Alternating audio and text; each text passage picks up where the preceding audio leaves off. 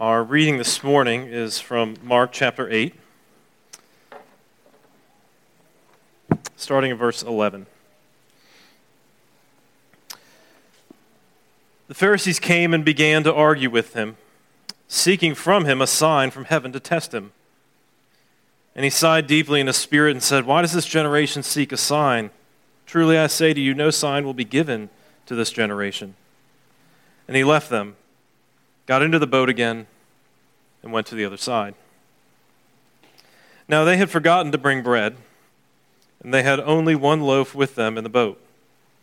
And he cautioned them, saying, "Watch out, beware of the leaven of the Pharisees and the leaven of Herod." And they began discussing with one another the fact that they had no bread. And Jesus, aware of this, said to them, "Why are you discussing the fact that you have no bread? Do you not perceive or understand? Are your hearts hardened? Having eyes, do you not see? And having ears, do you not hear? And do you not remember? When I broke the 5 loaves for the 5,000, how many baskets full of broken pieces did you take up?" They said to him, 12.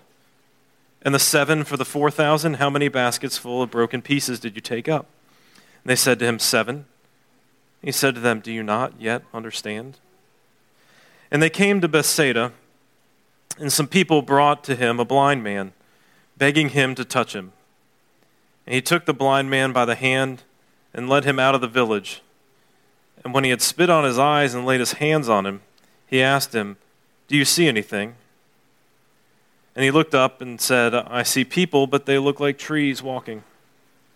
Then Jesus laid his hands on his eyes again, and he opened his eyes, and his sight was restored, and he saw everything clearly. And he sent him to his home, saying, "Do not even enter the village." This is God's word.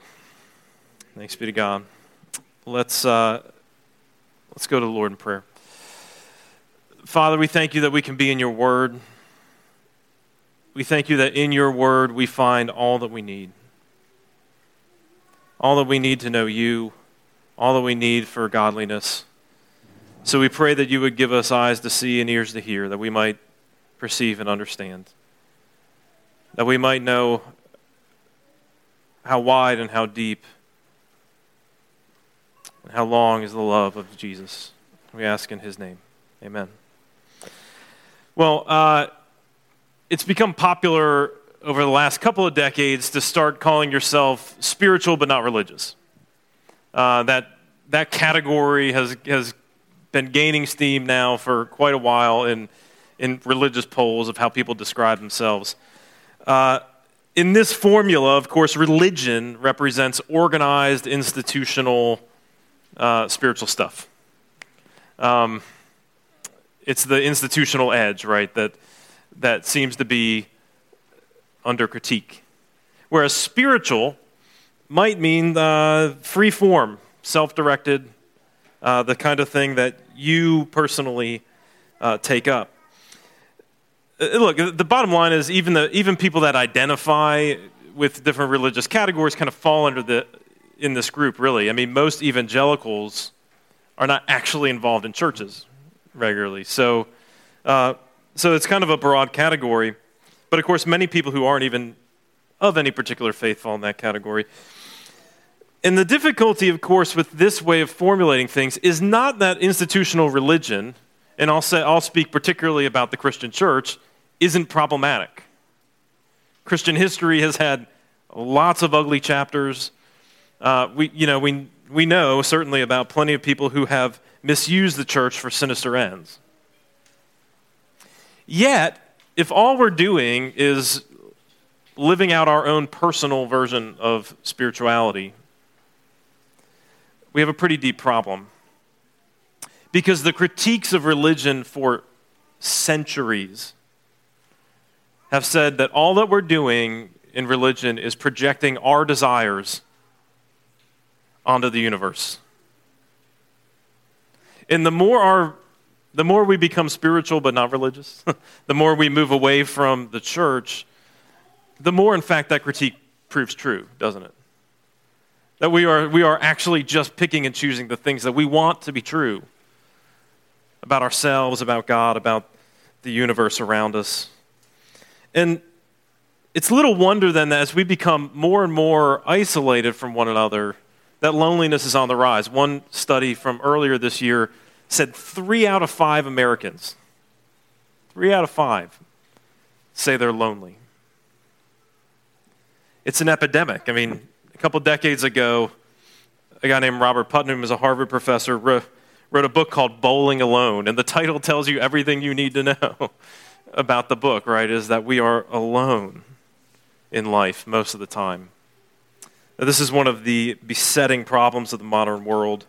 In fact, it's so bad that even specifically non-religious organizations are trying to form communities. So a friend of mine who was a chaplain at Harvard was also leading a humanist community. And they had Sunday gatherings and to try to get people together, right? Because people were lonely. There is, by the way, a secular humanist of the Low Country Society that does much the same thing. So we cannot do this alone. You can't navigate life alone. You certainly can't navigate the spiritual life alone. Last week we talked about what Jesus means for us, and we were largely focusing on the personal.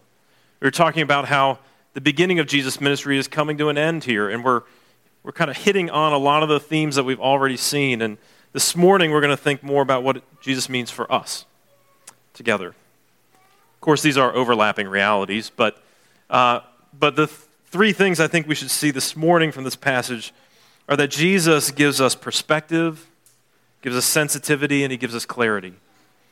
Perspective, sensitivity, and clarity. So let's think about perspective here. As this passage opens in verse 11, the Pharisees, the religious leaders, are looking for a sign. They tell Jesus, give us some evidence, right, that you're of your legitimacy. Give us evidence that you're who you say you are.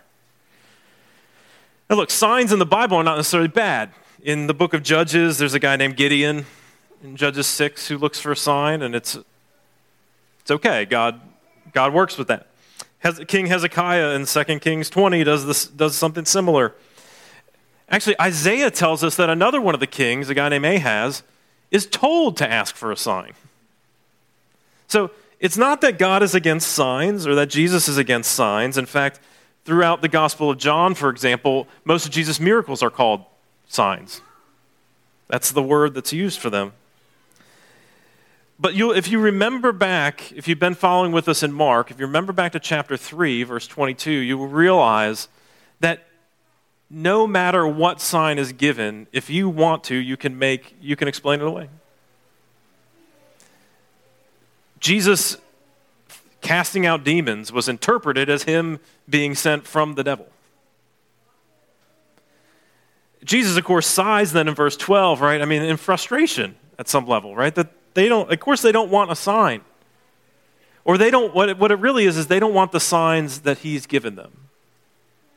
When Jesus says no sign will be given this generation, he's already given a bunch of signs. He's not saying, I'm not going to give you any sign. He's going to say, I'm already giving you them.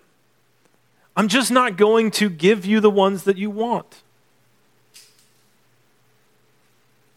You catch that? It's that they're demanding that he conform to something else. That's why Jesus won't give them the sign. In fact, Jesus' resistance to them is meant to highlight their bad intentions, right? Because anybody can see the signs Jesus has done. You can hardly contain it. The word keeps going around. Jesus keeps telling people, don't talk about it. And they keep talking about it. It's everywhere, right? The signs that Jesus is from God are everywhere. But they're not the signs the Pharisees want. This is really important for us to understand. Most of us want God to give us something specific. And our faith in him, our confidence in him is rooted in that more than in what he tells us he will give us. Look, this can look a lot different in different situations. For Christians, of course, on the one hand, we give lip service to believing God, trusting in God, but our lives are often kind of different. there are plenty of things we think God ought to conform to. And instead, perhaps, of challenging God, we simply conveniently ignore the things that he tells us, what he calls us to, right? Because we have other agendas. So, look, as Americans, we're pretty uncomfortable with what the Bible has to say about money. It doesn't really fit the American way of life very easily, does it? So we conveniently ignore it. Think about sexuality, right? We conveniently often ignore what the Bible has to say about it. Sometimes we ignore, actually, if we're more conservative, we tend to ignore that the Bible actually acknowledges that it's kind of a mess. And like people are all over the place. And that's sort of the way we are, certainly in our fallen state, right? And we will try to ignore that, say that's not normal. Well, in the fallen state, that is kind of normal. On the other hand, if we're more liberal, we will not like the restraints that the Bible puts on it. Ignoring, of course, in fact, that some of the deepest and most profound hurts people experience are through lack of restraint in that particular area. So we're uncomfortable with that. We're uncomfortable with ideas of justice in the Bible. Because if we're, again, kind of conservative, we emphasize individual responsibility. And it's true, the Bible talks a lot about us being responsible for our actions, right? Individual responsibility is important. If we're liberal, we'll talk more about the conditions of those who are vulnerable. And guess what? The Bible talks a lot about that too. All over the place. In the Mosaic Law, in the Psalms, in the prophets, it talks about the fatherless and the widow, the poor and the immigrant, the stranger, right? Those are all over the place. And the reality is we like to conveniently ignore whichever one is not to our liking. We want to pick and choose. But that's not the way God sees it. Non-Christians, of course, well, let's give you credit. You're at least going to be a little more honest, right? I want God to be this way. And unless it's clear to me that he is, I'm not sure I want to buy into this. Fair enough. I think that's more honest than many Christians want to be. But of course, the ramifications are that we presume that we know the right answers. When we look 50 years ago, 100 years ago, 200 years ago, on and on, do we think they had it right? No.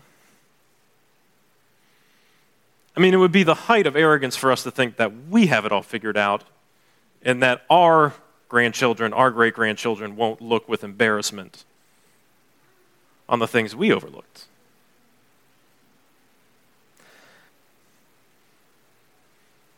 Is that they put our own way of viewing the world at the center. And again, maybe we conveniently ignore what God is about, or we actually confront him about it. Either way, we're saying, look, my perspective is the way things are.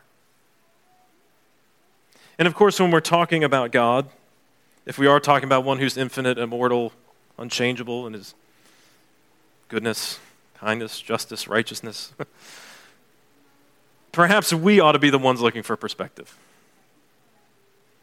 Perhaps we ought to be the ones, with a little humility, looking for God to show us the world differently, show us who we are in it differently. And look, as a community, this would mean something pretty profound. It would mean that we don't have all the answers. It's not a good thing that you don't put that on your church billboard, right? That we don't have all the answers here. Instead, a church should be less interested in proving that it knows everything and that it has everything figured out, and more interested in the pursuit of listening to God. Recognizing that we probably have lots of things we need to work on. Lots of ways in which we need to change. The Bible has a word for that. It's repentance. And the Bible is pretty clear that repentance for the Christian, and I would say for the Christian community just as much, is a way of life. It's not a one-time event. This is why we confess every Sunday. Because over and over again, we need to stop and take stock of who we are and realize when we go before God that we need to see our lives differently. That the way we see the world is not the same way that he sees it. We need to gain perspective. And perspective comes, and Jesus is quite clear about this, with a kind of sensitivity. So this is the second point.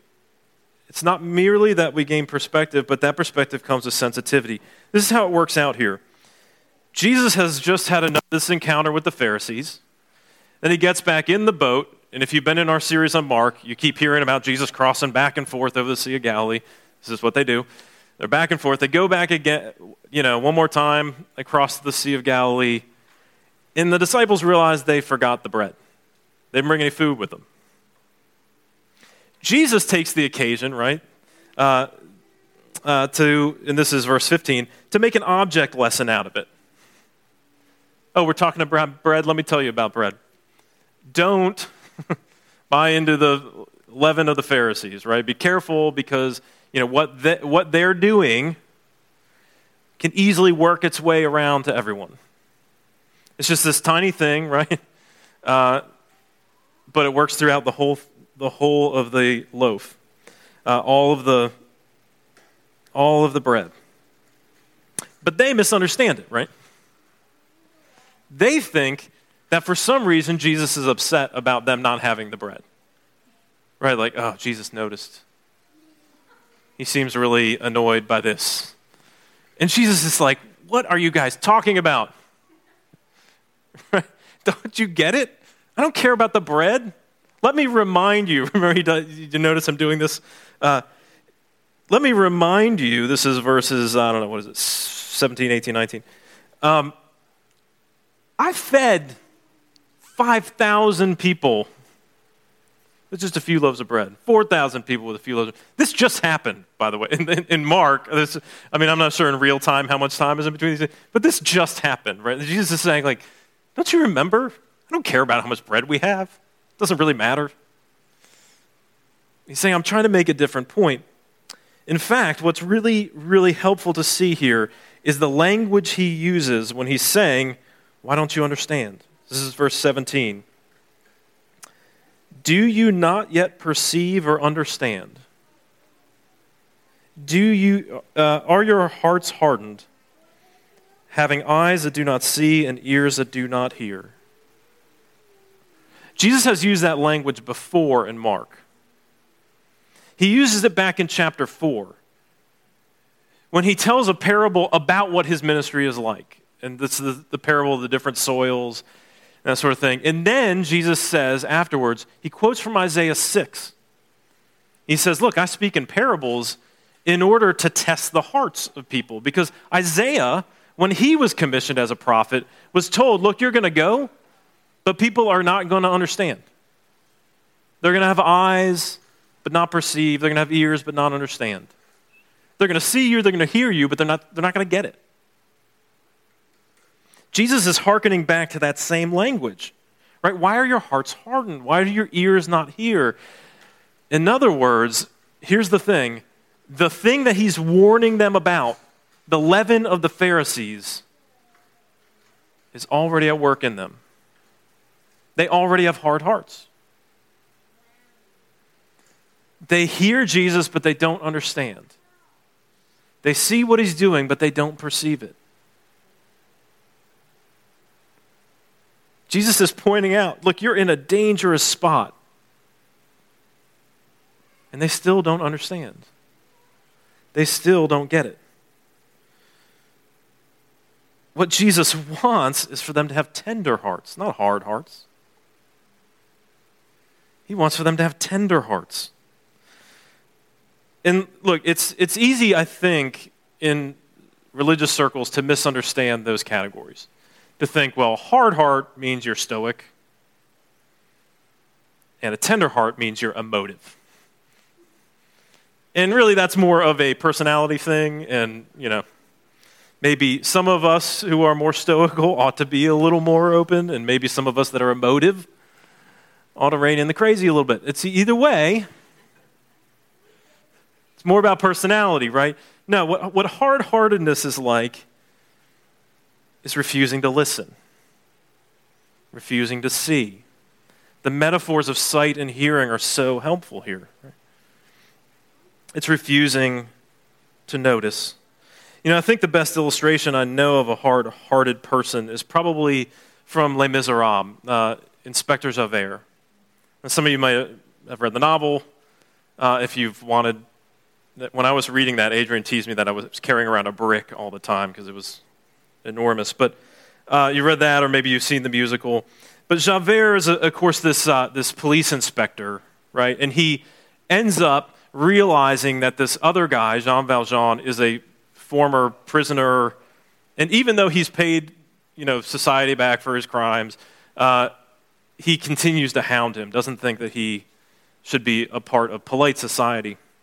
And one of their first interactions before Javert realizes who Jean Valjean is, Jean Valjean is the mayor, has become the mayor of this town, and there is a woman who's down and out, to say the least, who is being victimized by other people, and she lashes out, and she insults Jean Valjean, who's the mayor. She gets dragged into the police station, and Jean Valjean insists that they let her go, that he isn't interested in pressing charges. And Javert looks at him and he says, "The kindness that consists in favoring a common prostitute over a gentleman, a policeman over the mayor, the man of low estate over the man of high estate is what I call pernicious kindness." He goes on later and says, "It's very easy to be kind. The difficult thing is to be just." And of course, over the course of that whole story, he learns that he is exactly wrong. And when he finally understands what kindness is, it's his undoing. Because he's built his whole sense of self around being tough. Tough on the law, tough on himself, tough on other people. That's what it's like to be hard-hearted. And of course, when we come to the issue of being hard-hearted towards God, this is precisely what it looks like. Because the issue of hard-heartedness is not simply whether you follow the law or not. I mean, I'll grant if you don't want to do anything that God tells you to do, you're probably hard-hearted. Okay. That wasn't the case with the Pharisees, though. They wanted to do everything God told them to. They thought they were doing everything God told them to. And they were still hard-hearted. Because the issue of being hard-hearted is not simply whether you follow the rules or not. It's about how you understand the other person. It's about how you understand God himself. Whether you think God is just simply tough, or whether you know that he is tender-hearted toward you. And of course, the way that we view God, the way that we view our place sort of in the universe, has everything to do with how we then treat other people. Because you cannot be tender-hearted towards others until you're tender-hearted toward God. And, if we unpack then what tender-heartedness means, it means then having sight and having hearing, being attentive, right? Having your attention actually turned toward the other person and listening to what they're about. So tenderness toward God then means, of course, listening to him, praying, being in his word, singing his praises. And then as you start to realize how tender-hearted God is, that's actually what makes us tender-hearted toward him. John Owen, an old Puritan, says this in his big book on communion with God. He says, "Christians walk oftentimes with exceedingly troubled hearts concerning the thoughts of the Father toward them." He goes on and says, we know that Jesus died for us.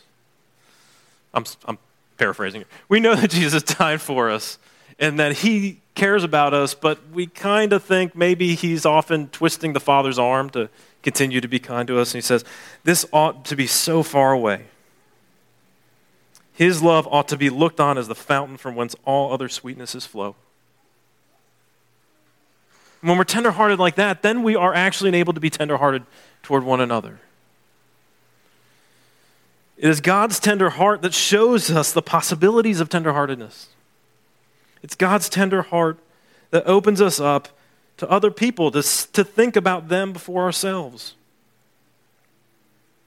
It teaches us how to be firm with others without crushing them, showing them the way without putting them under our heel. It shows us how to love even those that are against us. It's not easy, is it? I don't have it figured out. But this is a mark, right? This is the mark of what Jesus is warning us about, is his kingdom is to have sensitive hearts. And he warns us against having hard hearts. Be careful. Take stock of your own heart. I mean, look, as a church, I think this works out in some pretty simple ways. We are not that big a church. But it's easy to sort of have the people that you know and you keep in touch with, right? Those are the people you're regularly texting with, right? You kind of have ongoing conversations. Maybe you just kind of like, you click with them easily, right? But we're not that big a church. Do you ever stop and think, well, I haven't been in touch with that person since the pandemic started. I haven't seen them. Do we reach out?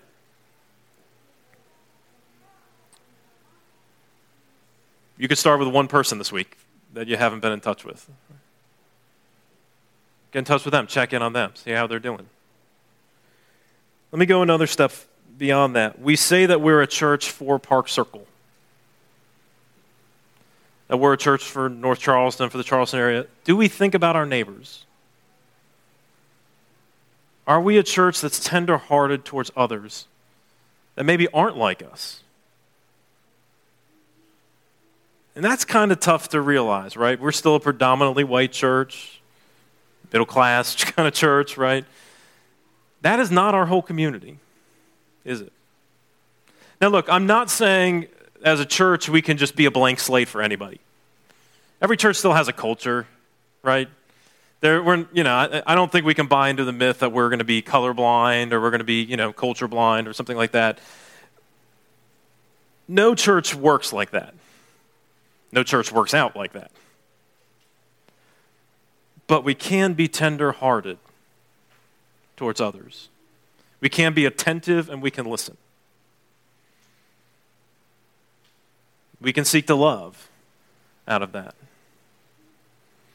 And I know the mission of the church is always a moving target. We never arrive. But there's plenty of places where we can be more tender-hearted towards our community. I'm not calling us a failure. I'm not saying this church has blown it.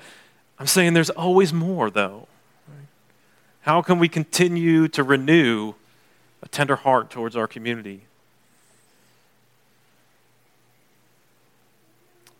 So it gives us perspective, and that perspective entails having a tender heart. But it also gives us clarity. And here we get to the end here, verse 22 and following, when Jesus heals the blind man. This is a bit of an oddity in terms of the healings because it involves two steps. That really never happens anywhere else when Jesus performs a miracle. Typically, he just says something and it happens, right? You'll be healed, and they're healed. He'll say it from a distance, right? Oh, go back home, your child's healed. And sure enough, they find out it was just that hour when it happened, right?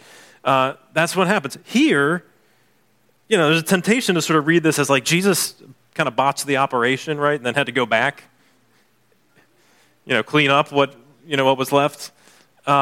Because the guy first initially sees, right, but his sight is blurry, and he kind of describes people looking like trees walking around. I guess that was the best he had to explain what they look like. But it says that when he finally was healed, his eyes were clear. And I can tell you there's a lot of disagreement about what to make of this, but I think the most helpful way to understand this is by understanding that sight has been such an important theme in what we've been talking about. Right? There were signs asked for, right? A visual confirmation of what Jesus is, what he's doing, his legitimacy, right? A visual confirmation. And then the metaphor for having tender hearts is being able to see. One of the main metaphors. And you know that elsewhere Jesus plays on that imagery too, right? He'll say from time to time, "He who has ears, let him hear." So he plays on that auditory and the visual. And here Jesus takes this guy with the blindness and he heals him as a process. Isn't that what the clarity of the Christian life is exactly like? It is not one blinding flash and then everything makes sense for the rest of your life, every day. In fact, I can tell you that's not how the Gospel of Mark thinks of it, because near the end of chapter 9, there's another healing, and Jesus asks his father, "Do you believe?" And he says, "Lord, I believe, help my unbelief." Well, which is it? Do you believe, or do you know? It's like, yeah, he believes. I mean, mostly.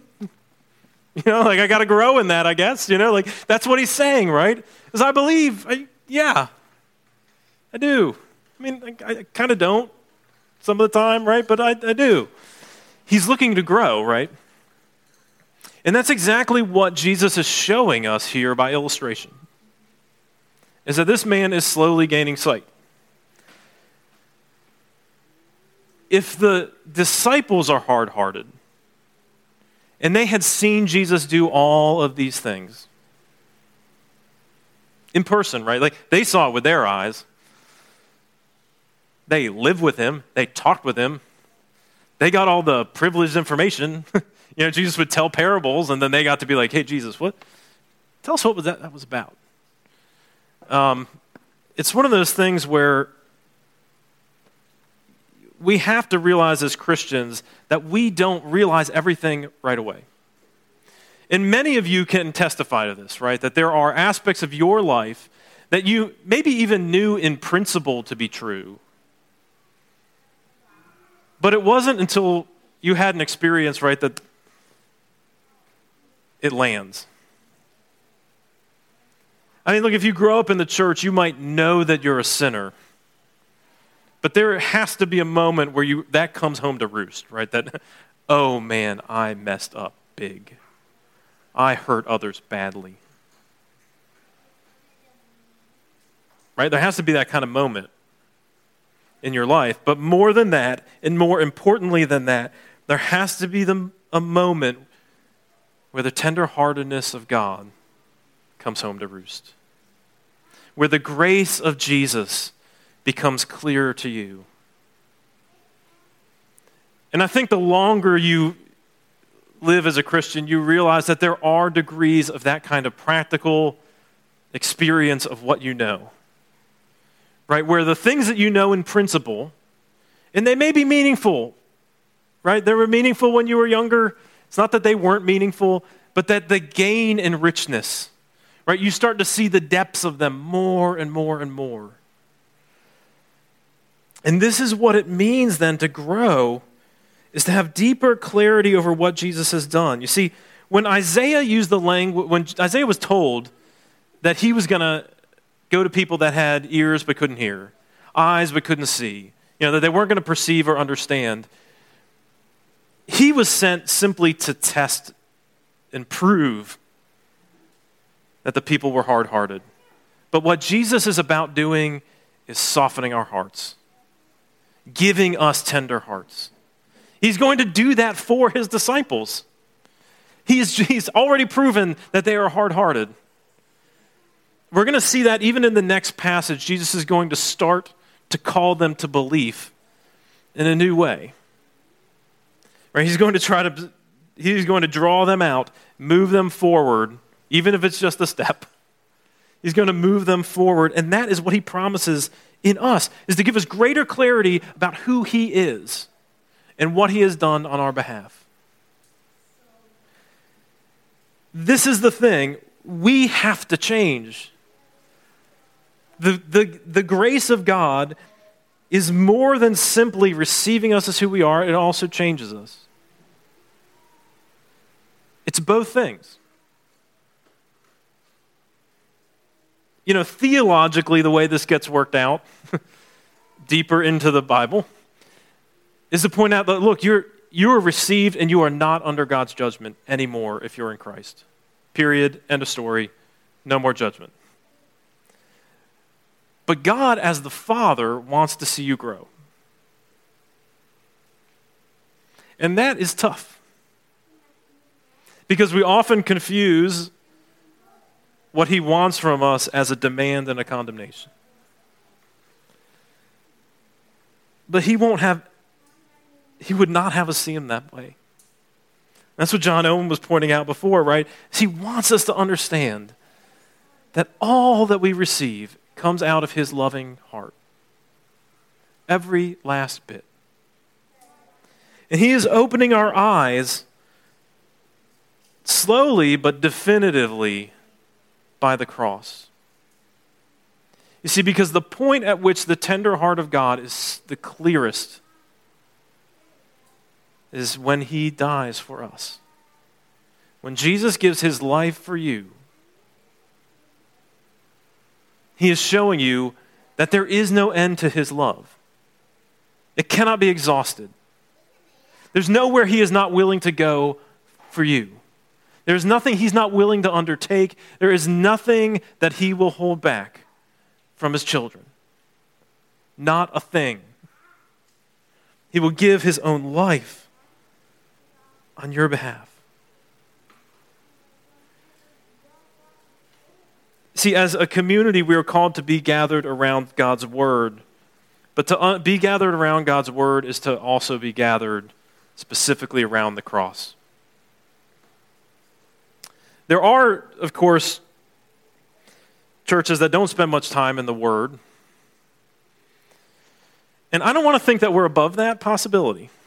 I hope that we are not. I pray that we're moving in the other direction because we need God's Word, because only in Scripture do we find all of the grace of Jesus, all of the beauties of God's character, all of his power to transform us. But Scripture is also clear that the whole point of it is to get us to Jesus. And it's also possible to be a church that, on the one hand, spends a lot of time in the Word, but misses the message. This is like reading Harry Potter and being obsessed about how magic works and trying to figure that out, right? It's like you missed the point. You missed that it was about these characters, right? It wasn't really about how you do magic. And Christians, Lord help us, we miss it all the time, don't we? We get distracted. Like, some of the things are important to understand, right? We have to sort through some ethical questions, right? That's important, but it's not the focus. It's not what the Bible is about. We have to know a lot of stories as we grow in the Word, right? We have to learn a lot of things, but the Bible is not about trivia. Though it's important to understand those things, and the richness of it only opens up the more we do. It isn't even about coming back to have one sort of profound experience again. Although a profound experience from God is a wonderful thing. There was, some years back, there was a student at Harvard that I knew. She was the roommate of one of the women in our ministry. And she had grown up Muslim, had no experience with the Bible whatsoever. But of course, she had this friend that was in our group and knew a couple other friends that were Christians. And so she started wondering, and without telling anybody, she just started reading the Bible by herself. I mean, lots of us in this room have been Christians our whole life and known the Bible. Imagine not knowing anything about the Bible, really, and just picking it up and starting to read, right? That's daunting. She didn't tell anybody, and she read it for months. And then one day, like with a month left in their senior year, she went to her roommate and said, I've been reading the Bible, and I think I might be a Christian. Now, she had lots of questions, right? So I ended up sitting down with her and She had all kinds of cool theological questions and all these other things of, like a minister is like, yes, somebody really wants to talk about the Trinity? Like, all right, yeah, we'll talk about that. That's all. I spent a lot of time reading about that. I should have somebody to talk about that. But early on in that conversation, she was just kind of telling me her story and talking about reading the Bible.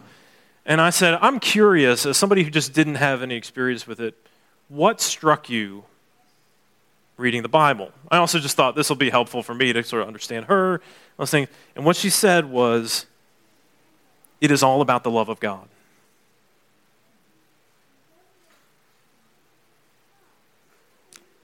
And I thought that was profound, right? Because those of us who have been around the Word sometimes miss it. Because we've gotten used to presuming that kind of language.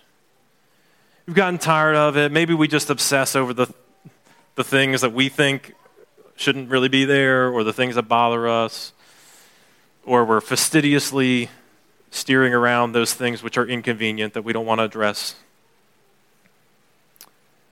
But what this young woman with fresh eyes saw was the love of God. That is the message from start to end, is the love of God for you. That gives us clarity. It is the love of God expressed ultimately and finally in the cross that teaches us what God's heart is for us. It is there that we learn to have the sensitivity that He calls us to, and to have the perspective of who we are and who He is and what we could be in the world. Let's pray. Father, we need to listen to your word. We need to have an experience of your love. Most of all, Father, we need you to give us those kinds of tender hearts. Pray that you would do it by your Spirit, even as you promise. For Christ's sake, amen.